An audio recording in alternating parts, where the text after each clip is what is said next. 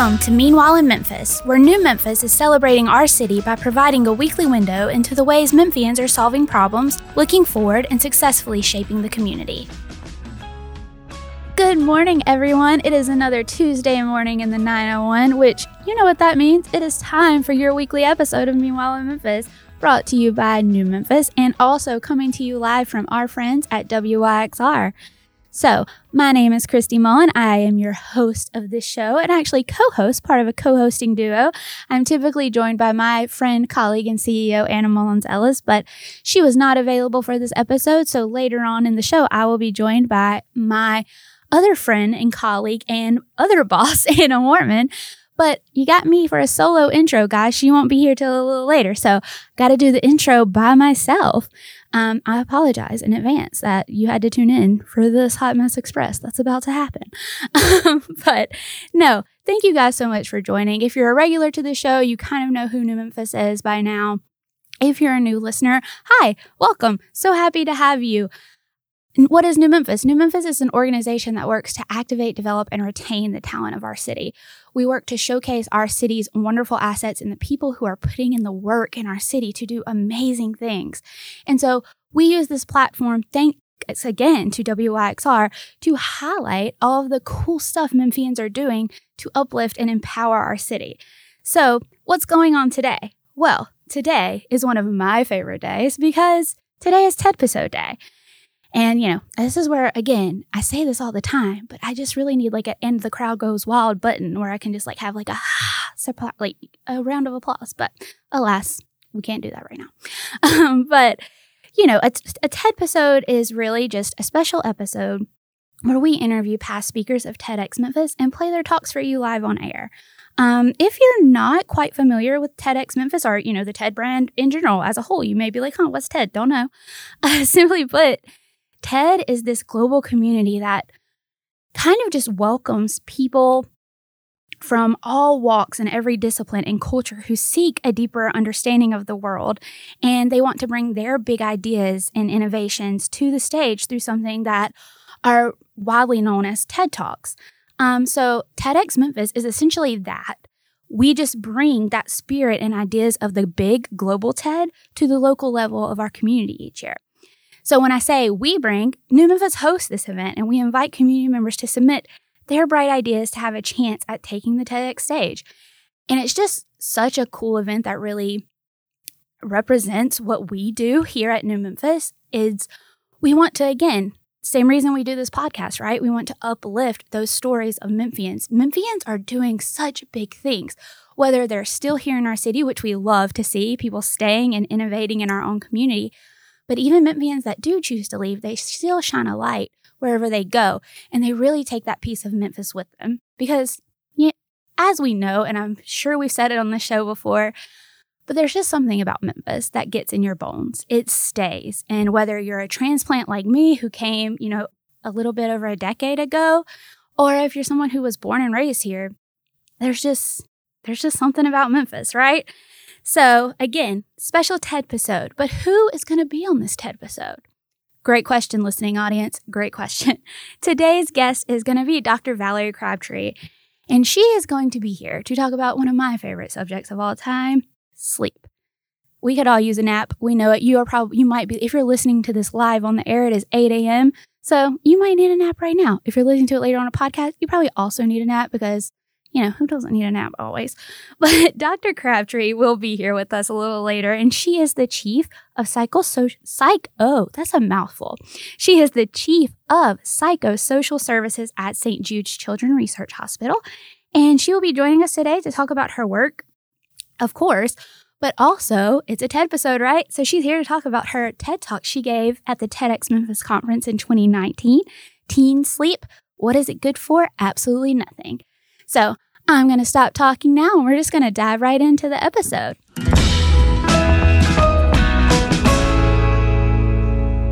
All right, guys, welcome to Dr. Crabtree. She is here with us. How are you doing? I'm good. How are you? Good. We're super excited to have you here today. We're going to talk all about your TED Talk and all the things. But before we get started, I want you to just tell us a little bit more about you.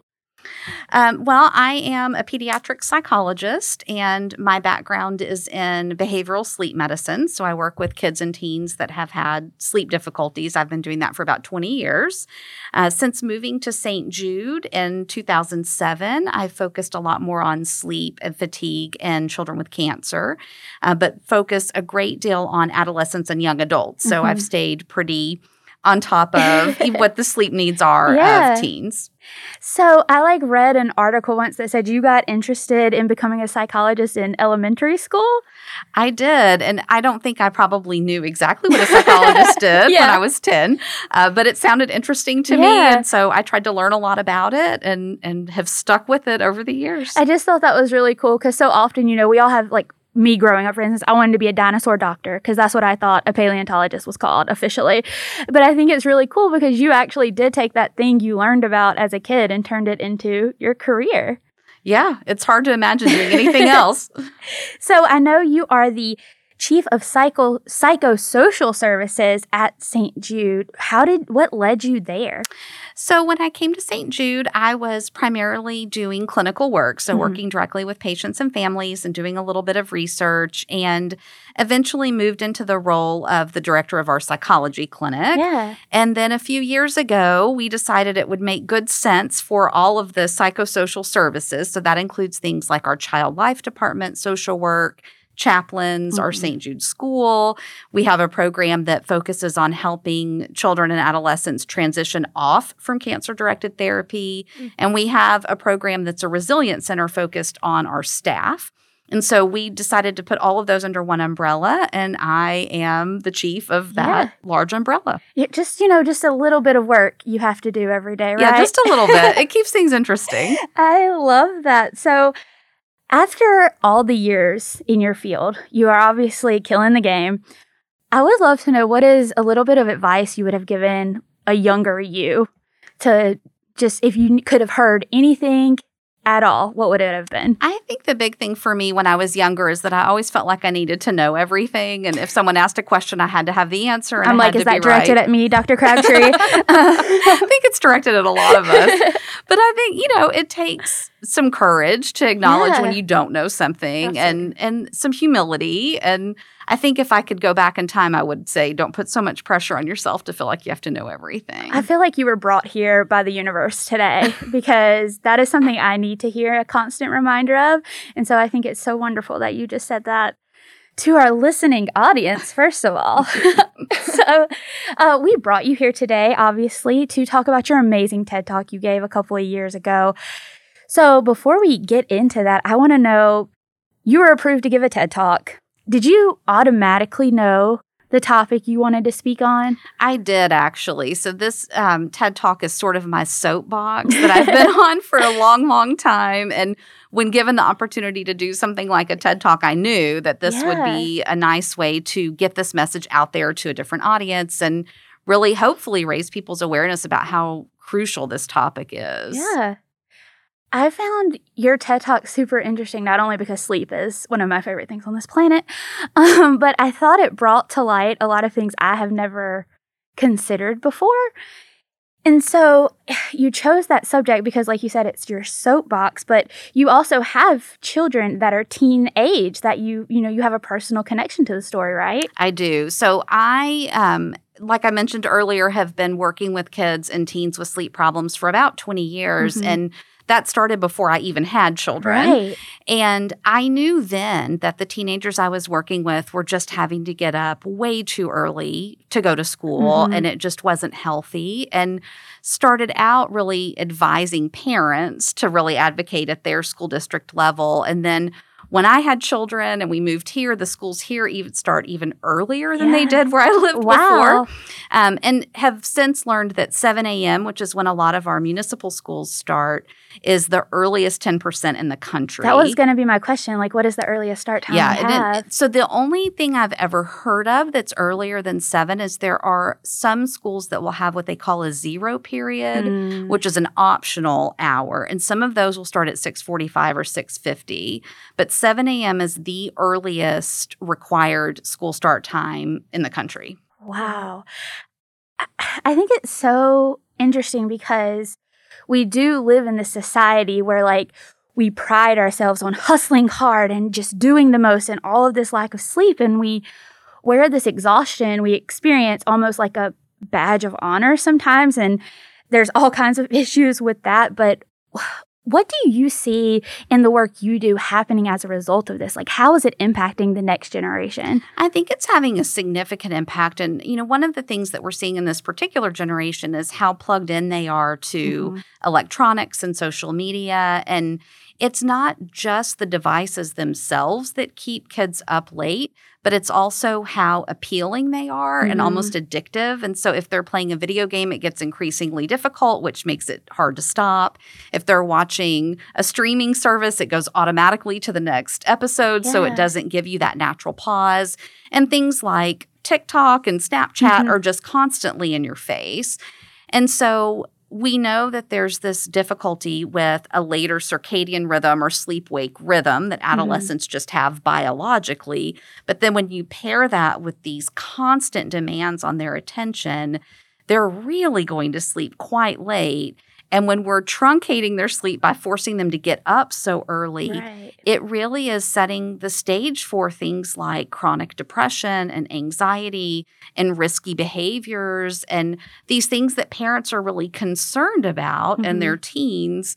And yet we have something we could actually do from a systems standpoint. If we changed school start times, it's just giving them that opportunity to sleep more and help their overall physical and mental health. Yeah. So as we're working to make those changes, right? Because changes like that take time to implement.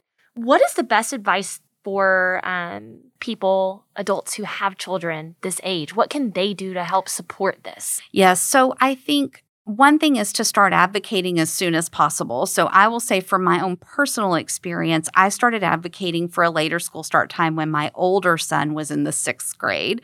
Now he's in the 11th grade. They still start at 7. So it hasn't been effective. Some of the municipal schools close by have changed to later start times. But I would say the earlier you can start advocating, the better. The more organized you can be, the more you can have other parents who recognize the risk here join with you, because I think the school systems need to hear that this really is a concern for a large number of people and not just some loud parent who's getting on their nerves. And, in the meantime, I think one of the challenges is that parents of teenagers, rightfully so, start backing off on how controlling they are of all aspects of their kids' lives. But sleep is so critical to their health that I think still having some expectations around when they go ahead and go to bed, when those devices are turned off, having a charging station in the kitchen so that everyone's cell phones go there, but really trying to set the environment for healthier sleep.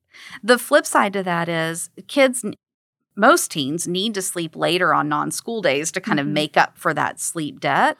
But if they're sleeping really late, till noon or 1 in the afternoon, then they're not going to be able to go to sleep at night. So trying to help them, even on non-school days, get up to get light exposure in the morning and keeping a good routine is helpful too.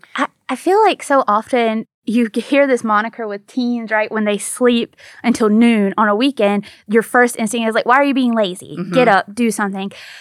But after, digging into kind of your research and your talk, it seems like if that is happening, what is the reason that's happening? And you really need to get to that root issue, right? Yes. And part of it is sleep debt. So if they're only sleeping 5 hours a night throughout the week, teenagers really need about 9 hours of sleep a night. Right? Yes, exactly. And so their brains are just craving sleep. But I think one thing to keep in mind is that sleep is a biological need. So a person who's sleeping is not lazy. But we have that belief in our culture. But it's like saying a person who needs water is lazy. It's a true biological need that they're needing to fulfill. Look, I wholeheartedly in support of that. As someone who feels like they are chronically tired all the time, I'm like, there's never enough sleep. And so I just kind of think back to when I was a teen, and you're going through so much anyway. You're like learning to deal with your environment, plus like societal pressures, all of these things. Not saying like any of that is lessened as you grow, but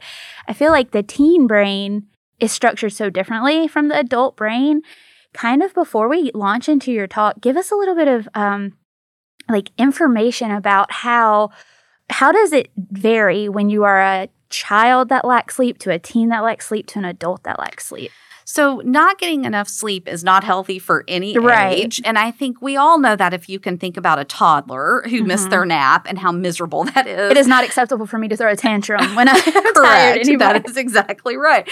And so for an adult or for a teenager, that's going to look different. But the reality is that the lack of sleep is still having an impact on the brain and on every cell in the body. And so for a young child, they're going to be irritable. They'll throw tantrums. It'll, it's just very, very clear we need to put this kid in bed. As children get older, they can organize themselves a little bit better so that they're not falling down on the floor throwing a fit. But that aspect of needing to modulate emotions or control behavior is still going to be impacted. So that's true for a teenager. It's true for an adult.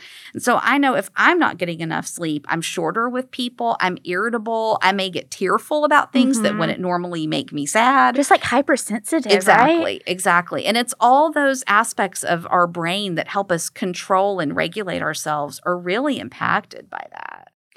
So you mentioned that teenagers need 9 hours of sleep. Does that amount stay the same as you age? So most of the time, young children need infants and toddlers can sleep 12 hours, 15 hours. A school-age child generally is going to need about 10 hours of sleep a night. A teenager, it's typically around 9. There's absolutely individual variability. So some people really only need 8 hours. Some people think they only need 6. Very few people is that true for.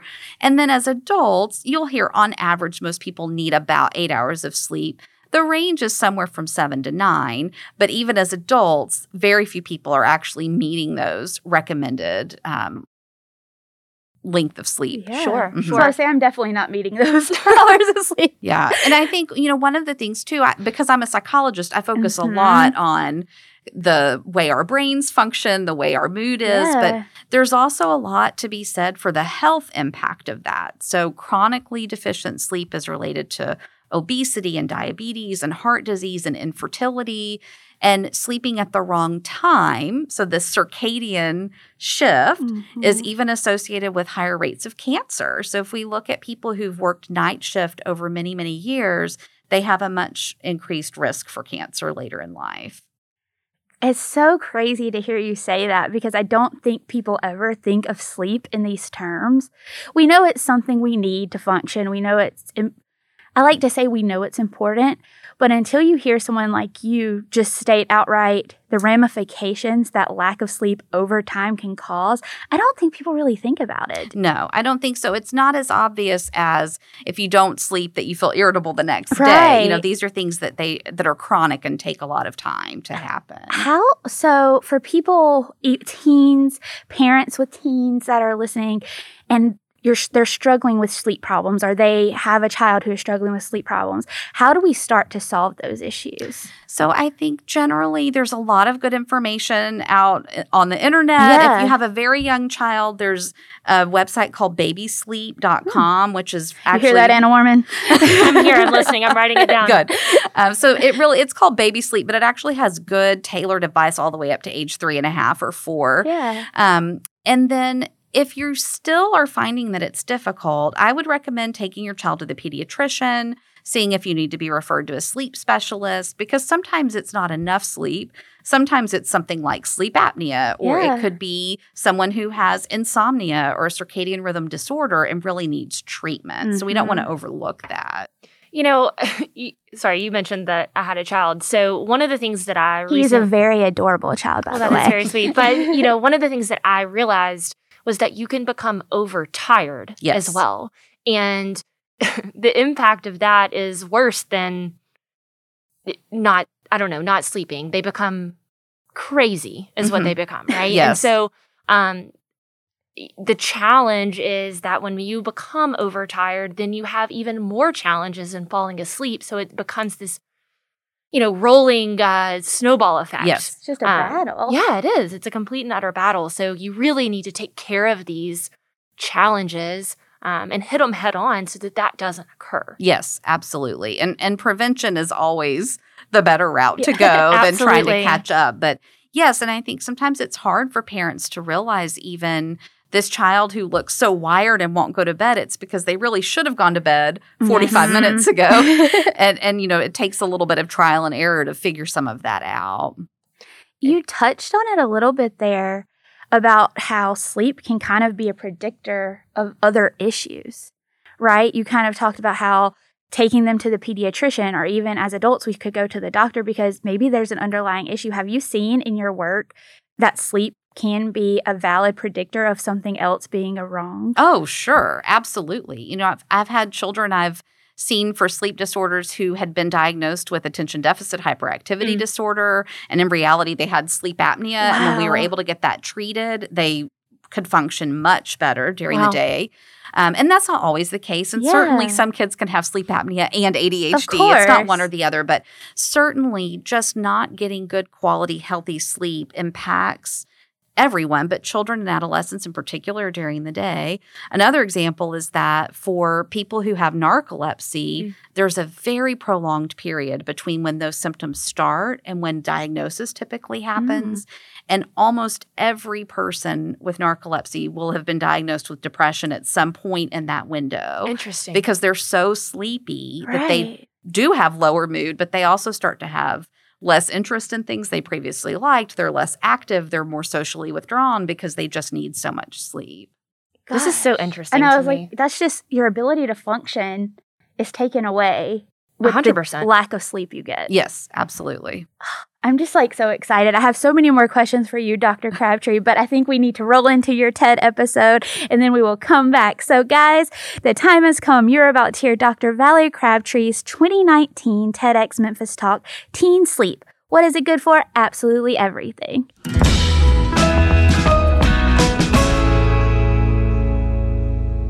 It's morning again in America.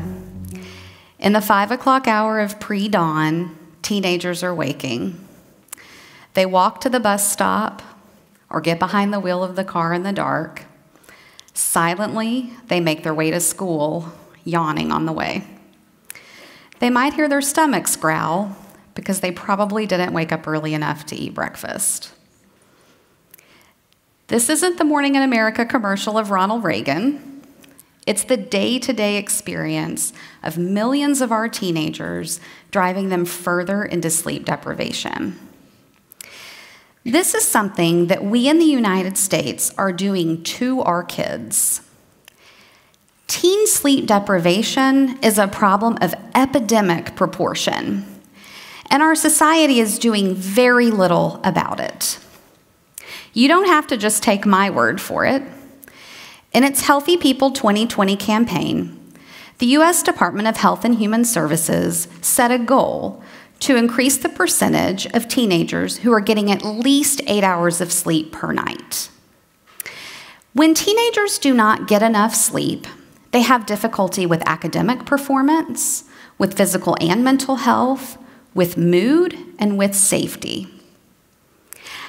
I know this not only because I'm a pediatric sleep psychologist at St. Jude, but because I'm the mom of 2 teenage boys. My older son is a freshman in high school. He can be the life of the party. He's actually been talking since he was 8 months old.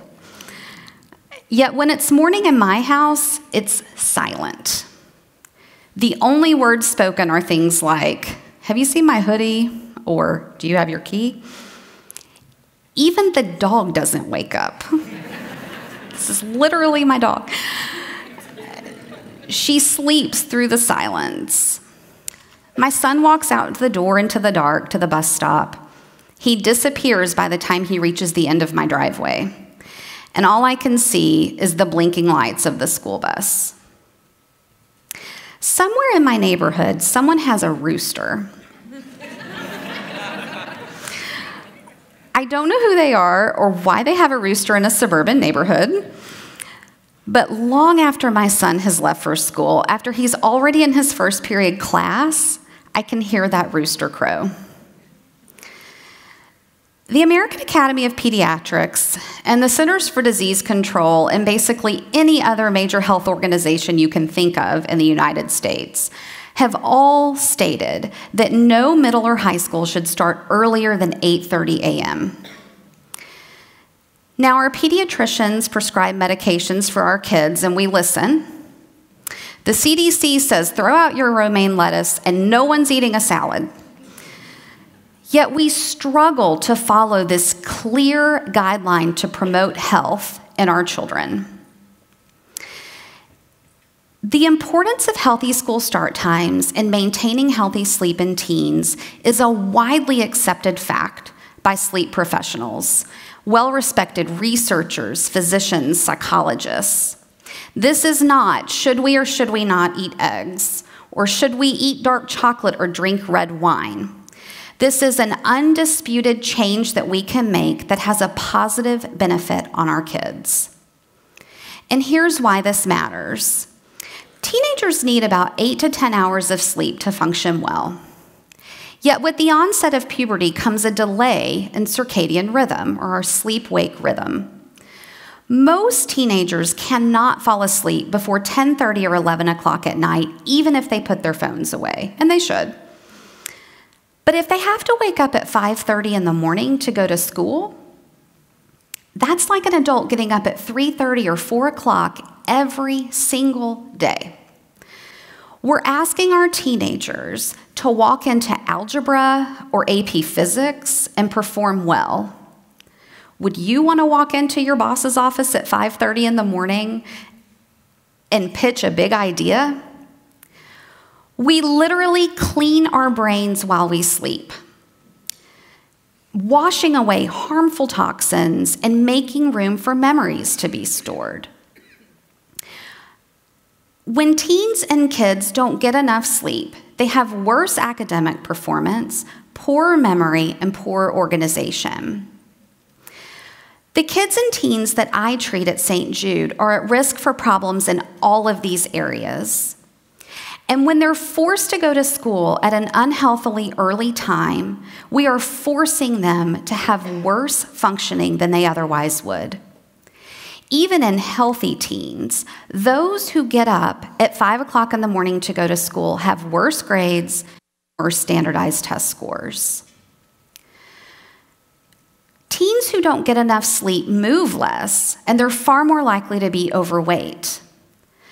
They're also more likely to have problems with depression, with risk-taking, and with suicide. All of these are significant concerns for our teens. In people who don't get enough sleep, we see more suicidal thoughts, behaviors, and completed suicide across the age spectrum from youth through older adults. Probably because of difficulty with attention and decision-making, people who don't sleep enough are at far greater risk of having accidents. This is the reason the FAA mandates rest time between flights for pilots. 20% of motor vehicle accidents are estimated to be related to a sleepy driver like this one here. Now consider the impact on our inexperienced teen drivers. In one school district in Wyoming that changed their high school start time, they saw a 70% reduction in motor vehicle accidents with teen drivers. So we can see that there's a lot of problems with not getting enough sleep, but what about sleeping at the wrong time? We know from night shift workers that being asleep when they should be awake and being awake when they should be asleep causes a multitude of problems. We see problems with memory, with substance use, obesity, and even cancer.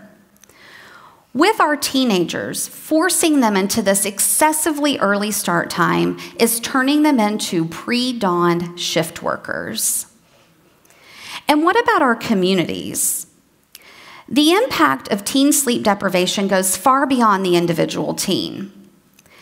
If we could help kids go to school at a healthy time and get adequate sleep, we could see fewer teen suicides, fewer sleepy teen drivers coming around the corner in your neighborhood, and fewer teens at home for hours in the early afternoon before their parents get off work. But what kind of trouble could a teen get in all alone for hours? I see so many problems with chronic sleep deprivation in teens. Am I sure that changing start times would make a difference? Yes, I absolutely am, with no hesitation. Countless studies support the benefit to teens of changing high school start times. About 20 years ago, a district in Minneapolis changed their start time later. And the sleep researchers there were fascinated to see what's going to happen to these kids. Skeptics said they're just going to stay up later. And they were worried that they would see a decline in extracurricular participation, band, cheer, drama. What they found was just the opposite. The teens did not stay up later, but they did get a lot more sleep because they were sleeping later in the morning. And there was no change in extracurricular participation. The teens also had better grades and better mood. Now we started to see some momentum. Now we started to see some other districts start to take this on. Not in my own district. School there starts at 7. About 2 years ago, the Seattle Public School System, one of the largest in the country, changed their high school start time from 7:50 to 8:45. Now, in my son's district, 7:50 would be a dream. But the Seattle board had seen this information and really wanted to see if they could make a difference. So once again, these sleep researchers pounced on this idea. Now it's been 20 years. Now we have cell phones. Are these kids really going to go to bed? The answer is yes. So what they found is the kids stayed up maybe 10 minutes later, but they slept much later in the morning, getting more than 30 minutes extra sleep each day. Over the course of a school week, that's 2.5 hours of extra sleep. Not surprisingly, the teens were less sleepy. They also had better attendance, fewer tardies, and better grades. Even more recently, my dear friend and colleague, Dr. Lisa Meltzer, helped this initiative with a school district outside of Denver. They changed their start times in the high school from 7:10 to 8:20. Before the change, about a quarter of their high school students were getting the minimum recommended 8 hours of sleep per night. After the change, 60%. That's astounding. And it's not just here in the United States. Very recently, the Minister of Education in France decided that no student between the ages of 15 and 18 would go to school before 9 a.m. Now, freedom fries aside, that's a remarkable impact on health for French teens. So as we're looking at the importance of this sleep for our teenagers, it occurs to me what happens to the kids and teens that I treat at St. Jude, teenagers with cancer or blood disorders who also have sleep problems. When they come to me, one of the very first questions I ask is, what time does your school start in the morning? Now, if the teen tells me 8:30, which almost never happens, I'm in good shape. There's a lot I can do as a psychologist to help this teen sleep better and feel better during the day and help their health.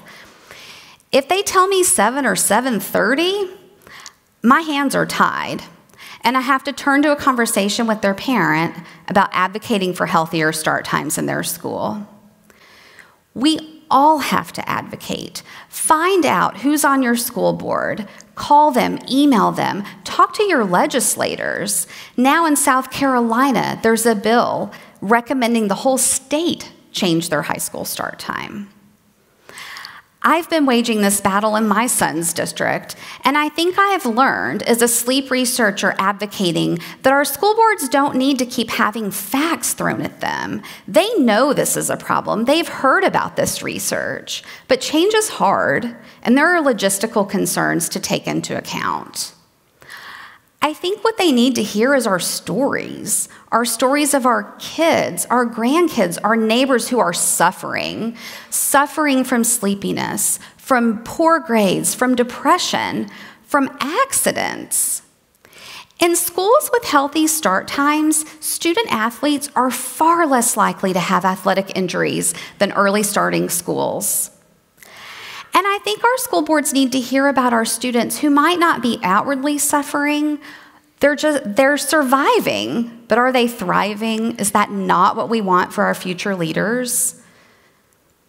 Sleep is the third pillar of health, along with movement, as you just saw, and healthy nutrition. And we are causing our teens to be unhealthy physically and emotionally. Every day that we do not take action, another teen suffers.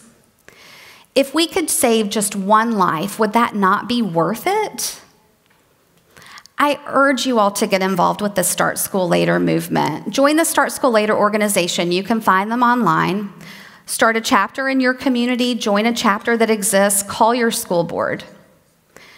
Because on Monday morning, I will once again wake up in the 5 o'clock hour with my son and watch him walk out to the bus in the dark, along with millions of other teenagers, some of whom have depression or diabetes or even a history of a brain tumor.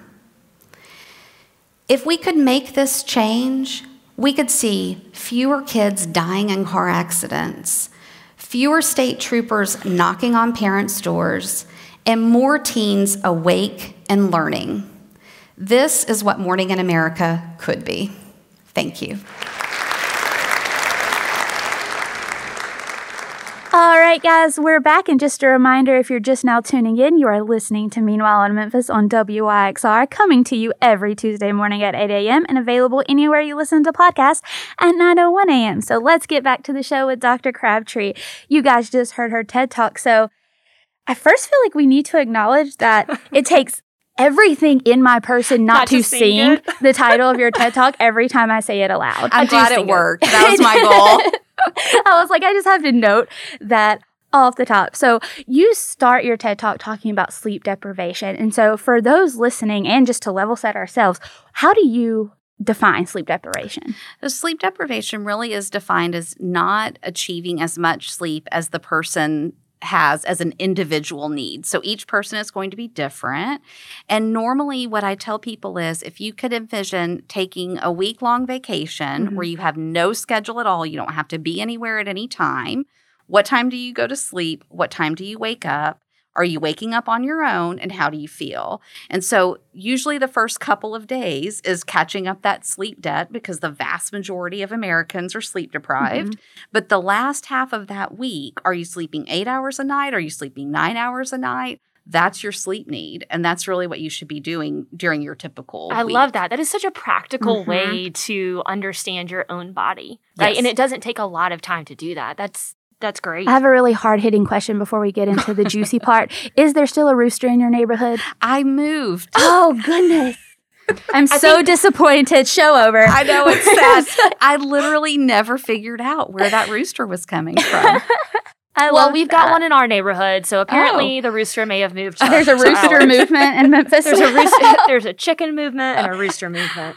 All right. Well, Anna Woman, I know you have a really interesting question. So, earlier we were talking about the school start time, right? And that's kind of the biggest way that we can impact this. There's always two sides to every story. So what do you believe? You're coming from the clinical side of if you make this change, XYZ can occur. What do you believe? And I understand that this could be an assumption, of course, but what do you believe is the reason behind schools starting so early? So this happened many years ago, and interestingly, it started happening in Memphis earlier than the rest of the country. But as buses started running routes and the cost of the buses were assessed, it became clear that having tiered start times would help the school districts save money. So they could take the same set of buses, the same set of bus drivers, and run 3 different routes for high school, for middle school, for elementary school. And the way to do this was to have no one wanted young elementary students standing at the bus stop in the dark in the morning. So they thought it would be better to have the older students do that. And so in most communities with these very early start times, that's how it started, was trying to save money on bus routes and not wanting young children in the dark at the bus stop. And we really didn't know much about adolescent sleep health at that point in history. And so what happens, I think, with any system is once we get into a routine, it is very, very difficult to break out of that routine. So there really is no biological rationale for maintaining this. The rationale for maintaining this is we're used to it. Mm-hmm. It's too expensive to change. And sometimes we will hear people say older children need to take care of younger children after school. So we need the high school students getting home before the elementary students get home. Right. And in reality, the percentages of families that rely on that type of childcare is actually pretty low. But these are kind of the concerns. The other piece that comes up a lot is how will students maintain after-school sports, after-school jobs, other extracurricular activities? And that is just a fallacy in terms of an argument, because the school districts that have successfully made this change have seen no change in participation in sports, no change in participation in extracurricular activities, and students are still able to maintain jobs after school. And one of the reasons is that most communities with their after-school high school jobs are sort of built around the high school time anyway. Mm-hmm. So if you think of somewhere like Sonic, for example, that's the big one where my kids go to school.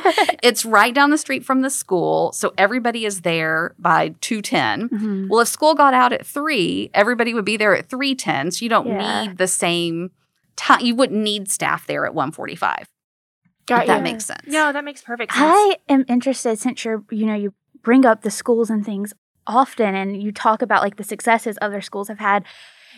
Just, do you know, this virtual atmosphere, what has its effects been on sleep cycles? It's really interesting. There have been some fascinating articles written and some new research studies that are coming out. It's kind of up and down, really. So here, Shelby County schools, when they were virtual for so much of the school year, they didn't start till 8. So that was a later start time for them. It was really giving their students an opportunity to sleep more. Yeah. And they didn't have to travel. You can roll out of bed and turn on your computer. For other schools that have been on more of a hybrid schedule, I think there's been some difficulty for students because they have to get up really early on the days they're in person. There's no normalcy, right? Exactly. Yeah. So the lack of routine, I think, has been a real challenge. Yeah. That's so fascinating. This whole conversation is fascinating to me, and I could keep you forever, but I know you're a very busy lady. So one more question before we go, maybe two. But if people could take one thing away from your TED Talk, what do you hope it would be? I probably can't narrow it down to one. Can I have two? You can give 5 or 10 if you so please, ma'am. I think the number one thing is just how critical sleep is to physical and mental health, and particularly during adolescence, which is such a period of biological and social and emotional change. It's just critical. And by extension, having a school that starts at a healthy time that's in line with adolescent biology is one way to really promote the healthiest development for these adolescents. And that's physically, so things like fewer car accidents. Right. It's emotionally, and having lower rates of depression and suicidal thoughts. And it's social, that the better decisions they can make, the better their brain is functioning, the healthier those students can be. Yeah. And you gave us some resources at the beginning of the show before we rolled into your TED Talk. But if people want to get more involved just supporting your work or the work of St. Jude as a whole, how can they do that? Well, if they're interested in supporting St. Jude as a whole, please go to stjude.org. And there's a number of great ways to support the hospital. I always encourage people to do that. If you're interested in sleep, I would recommend looking at the National Sleep Foundation. And if you're specifically interested in healthy school start times, which I hope people are, StartSchoolLater.net is the nonprofit organization that really encourages communities to advocate for healthy school start times. Awesome. That's awesome. So awesome. Well, Dr. Crabtree, it was so great to have you here. I would love to keep you here forever, but like I said, we know you're a very busy lady and you have work to do today. I do. So thank you so much for taking the time to be here with us today. Thank you for having me. I appreciate it. Have a great day.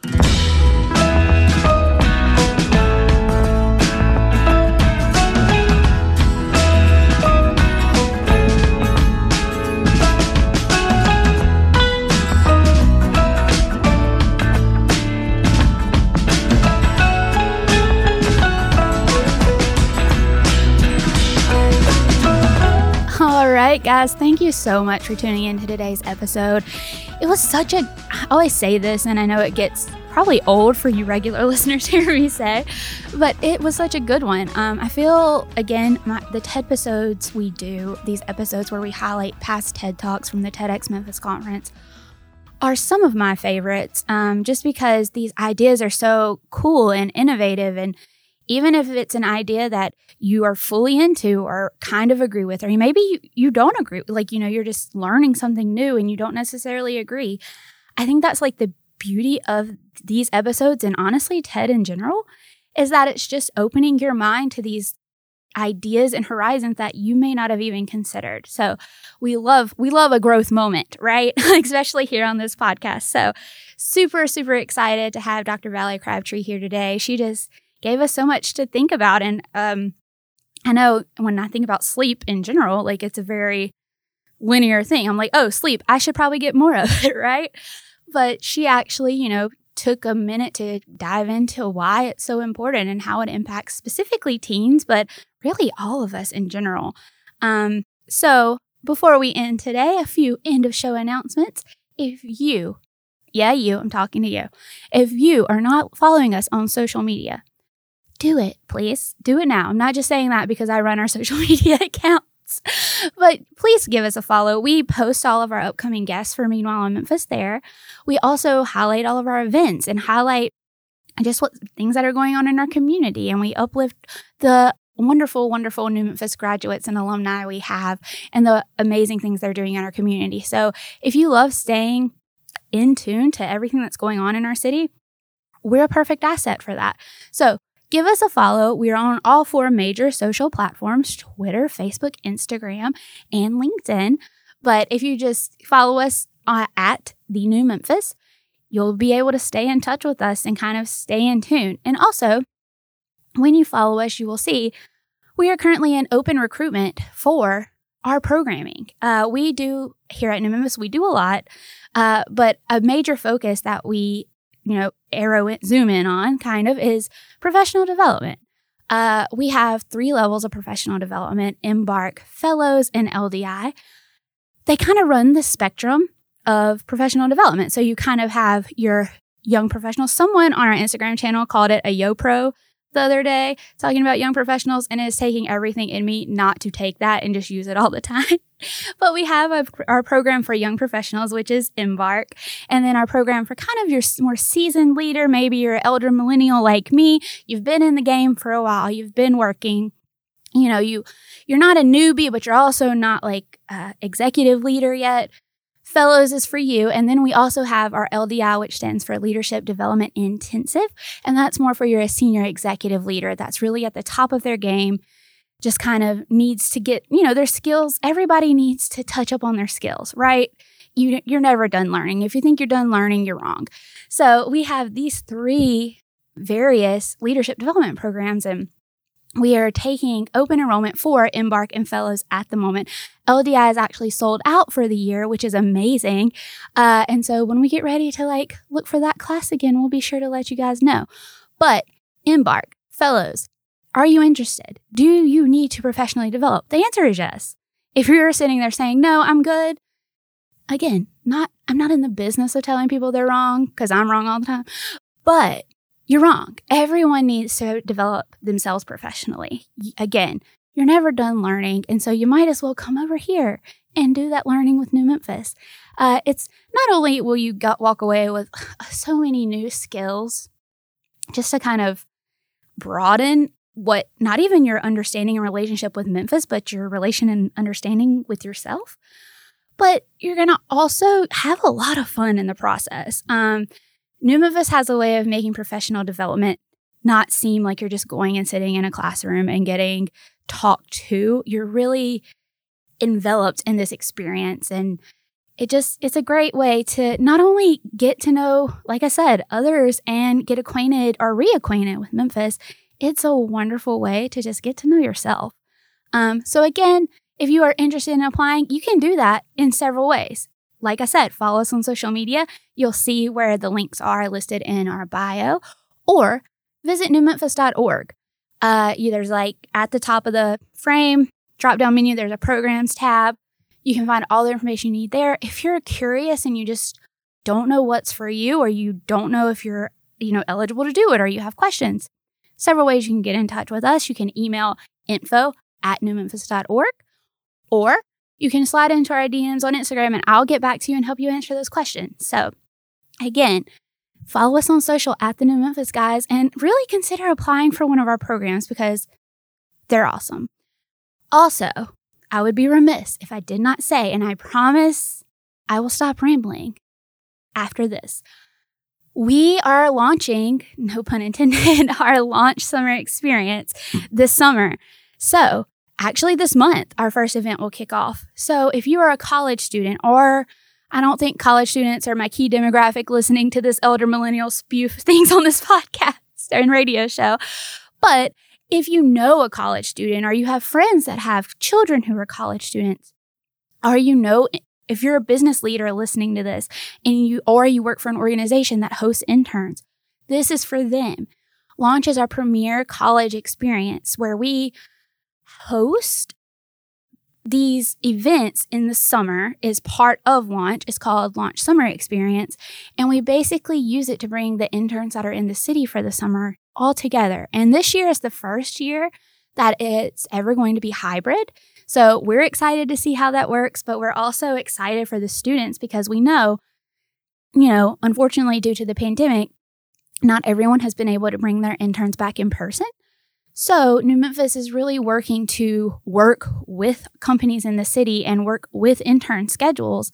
And we've developed this hybrid model where our professional development series of classes and fun getting to know youth and connecting people to these city leaders is still going to remain virtual. So any college student, any intern can join from anywhere.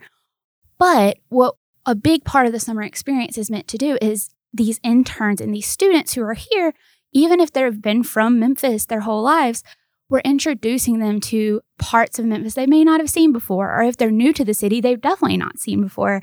So the other prong of the summer experience is we're going to do this in-person aspect, which is usually, again, the summer experience is usually in person in totality. But hybrid model, already said why. But anyway, the social events will still be in person, and there's so many cool things. I say this every time we talk about Launch. I'm jealous that this was not a resource that was available to me as a college student and as an intern moving to Memphis fresh out of college for an internship. Didn't know what I was doing, didn't have a network, first-gen college student.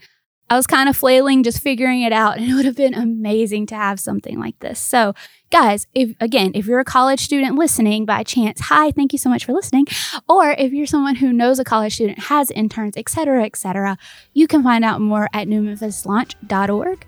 And you can also find out more on our social platforms as well. So, again, guys, if you follow our social platforms, you're going to get all this in a nutshell. Just saying, at the New Memphis.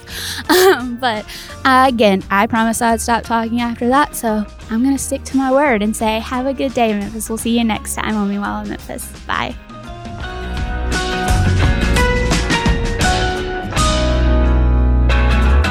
Meanwhile in Memphis is brought to you in partnership with WYXR, produced by New Memphis and hosted by Anna Mullins-Ellis and Christy Mullen. For more information, please visit newmemphis.org. Audio for this show is recorded and produced by the OAM Network. For more information, please visit pod901.com.